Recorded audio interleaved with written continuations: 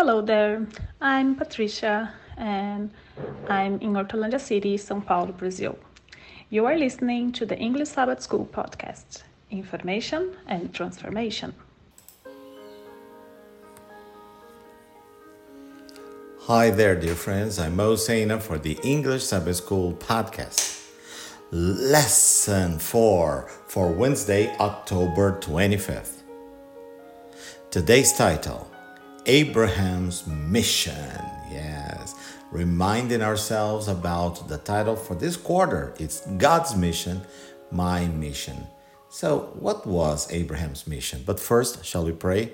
Dear Heavenly Father, oh Father, we are so grateful for the good night of rest, for the opportunity to wake up and open up our eyes to you. Please, Father, be with us as we're starting to study your word. Guide us now. May we learn to depend on you as other people in the Bible, heroes of our faith, that they were not perfect, but they were learning to depend upon you. Help us to depend upon you and to fulfill the mission you have for us. In Jesus' name, amen and amen. So what was the result of Abraham's spirit of hospitality, love, and prayer? Remember that we studied about the gift of hospitality, Abraham's love for everyone. Love is a many splendid thing. And also the spirit of prayer. So now we're going to see about his mission. What was it? So open our Bibles. Come on, move. Don't be lazy. Come on, don't be lazy. Open your Bibles. Marquinhos, open your Bibles. Fabio, open your Bibles. Come on, Cynthia. Simply scintillating Cynthia. Open your Bibles to Genesis chapter 19, verses 1 to 29. Yes, I know they are long Bible verses, but we have to get the context, right? It's not possible to just win one verse, get the context of the story. So the title is Sodom and Gomorrah Destroyed. The two angels arrived at Sodom in the evening, and Lot was sitting in the gateway of the city. When he saw them, he got up to meet them and bowed down with his face to the ground. "My lords," he said, "please turn aside to your servant's house. You can wash your feet and spend the night, and then go on your way early in the morning." They answered, "No, we will spend the night in the square." But he insisted so strongly that they did go with him and entered his house. He prepared a meal for them, baking bread without yeast, and they ate. Before they had gone to bed, all the men from every part of the city of Sodom, both young and old, surrounded the house. They called to Lot, "Where are the men who came to you tonight? Bring them out to us so that we can have sex with them." Talk about explicitness here.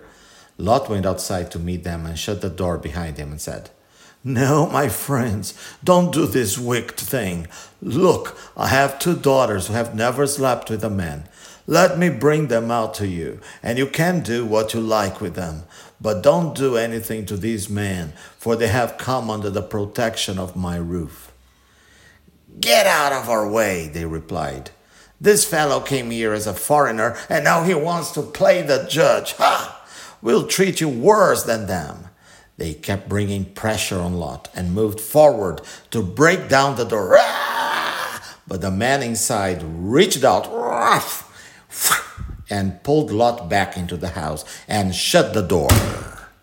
Then they struck the men who were at the door of the house, young and old, with blindness, so that they could not find the door. The two men said to Lot, "Do you have anyone else here? Sons-in-law, sons or daughters, or anyone else in the city who belongs to you? Get them out of here, because we are going to destroy this place. The outcry to the Lord against its people is so great that he has sent us to destroy it." So Lot went out and spoke to his sons-in-law who were pledged to marry his daughters.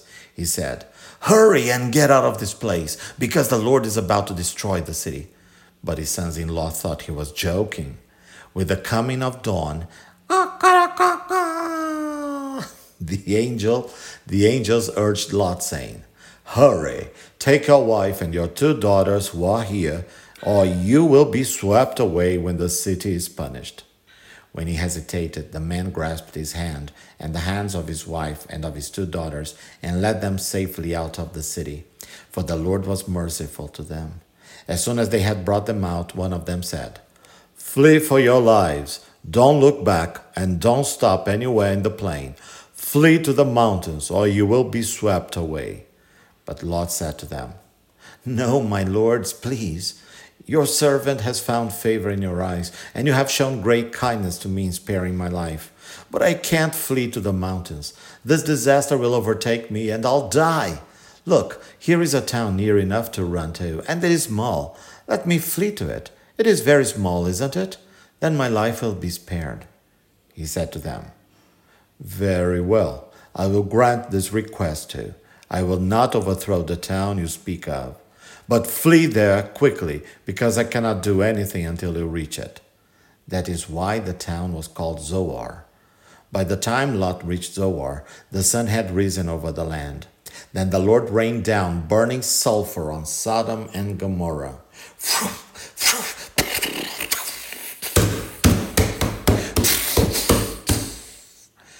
From the Lord out of the heavens.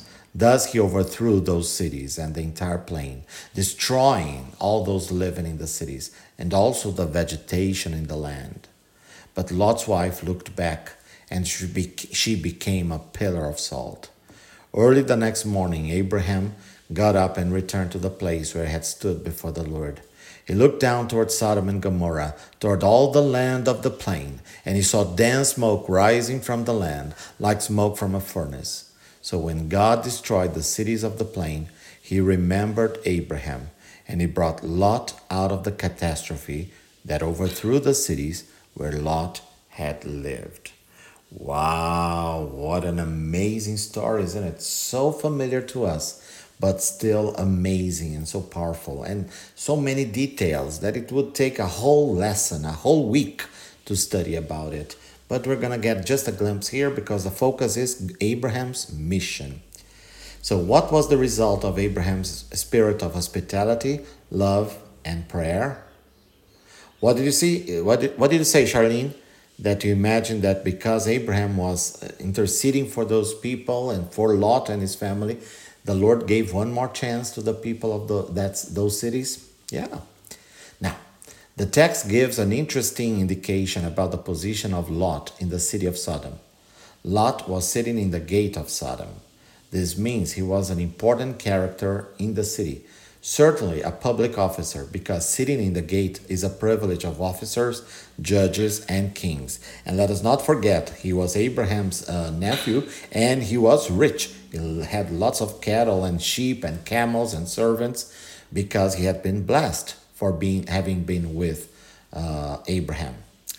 Genesis 19 almost parallels chapter 18 and the story of the angels with Abraham. Abraham and Lot were each sitting at an entrance or gate. Abraham and Lot each invited strangers to rest in their abode. Abraham and Lot each prepared food for their visitors. Whatever else his faults, Lot had some good characteristics, it seems. Yes, hospitality, right? Genesis 19:24-25 from the New King James Version says, "Then the Lord rained brimstone and fire on Sodom and Gomorrah from the Lord out of the heavens. So he overthrew those cities, all the plain, all the inhabitants of the cities, and what grew on the ground." We don't know how many people were living in the cities of Sodom and Gomorrah at the time of this account. But among these thousands of people, only 4 left the city, and only 3 were saved. The same with the Genesis flood. We don't know how many were alive then, but we know that most were not saved. The small number of residents of Sodom who were saved has implications for our own mission. Not everyone will be saved. We would like everyone to accept Jesus and his plan of salvation, but each person has free will. Our task is to invite as many people as possible to make the choice for Jesus. While we are carrying out our mission, God assists us through the Holy Spirit, but he will never go against the will of anyone. No, no, no, no, no. He will never go against the will of anyone. Free will means that in the end, no matter what we do, no matter how much we pray, salvation comes down to each individual's choice. Yes, and opening a parenthesis here, remember that Lot, even though he was escaping for his own life, he argued with the angels, telling them, they told him, go to the mountains. They said, no, we're going to die there. Let us go to that little town. Isn't it small? And maybe it was a mistake. Well, maybe not. It was a mistake that he asked. But the Lord granted his petition. God is love and mercy, isn't he? Oh, how can we learn not to be discouraged? That's the final question. How can we learn not to be discouraged if we are not seeing the kind of results that we want when we do mission? Yes, yes. Many times we are just there to plant. Somebody else will reap. So we have to be patient and surrender it to the Lord. You, my friend, cannot convert anybody. It is the Lord's Spirit touching that person's heart.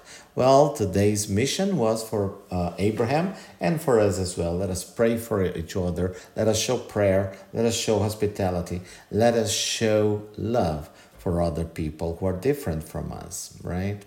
Very interesting. And Sodom and Gomorrah really became symbols of depravity, of destruction, of death, right? That's terrible. But this is the end of lesson 4 for Wednesday, October 25th. For more information, please get in touch with us on Facebook or Instagram, Believes UNESP. Tell your friends about our podcast, available on any podcast platform. Pretty please rate us with 5 stars so that more people may discover us. Thank you, my friends, once again for listening, for sharing, and for praying with us and for us. May the Lord grant you peace and joy on this day.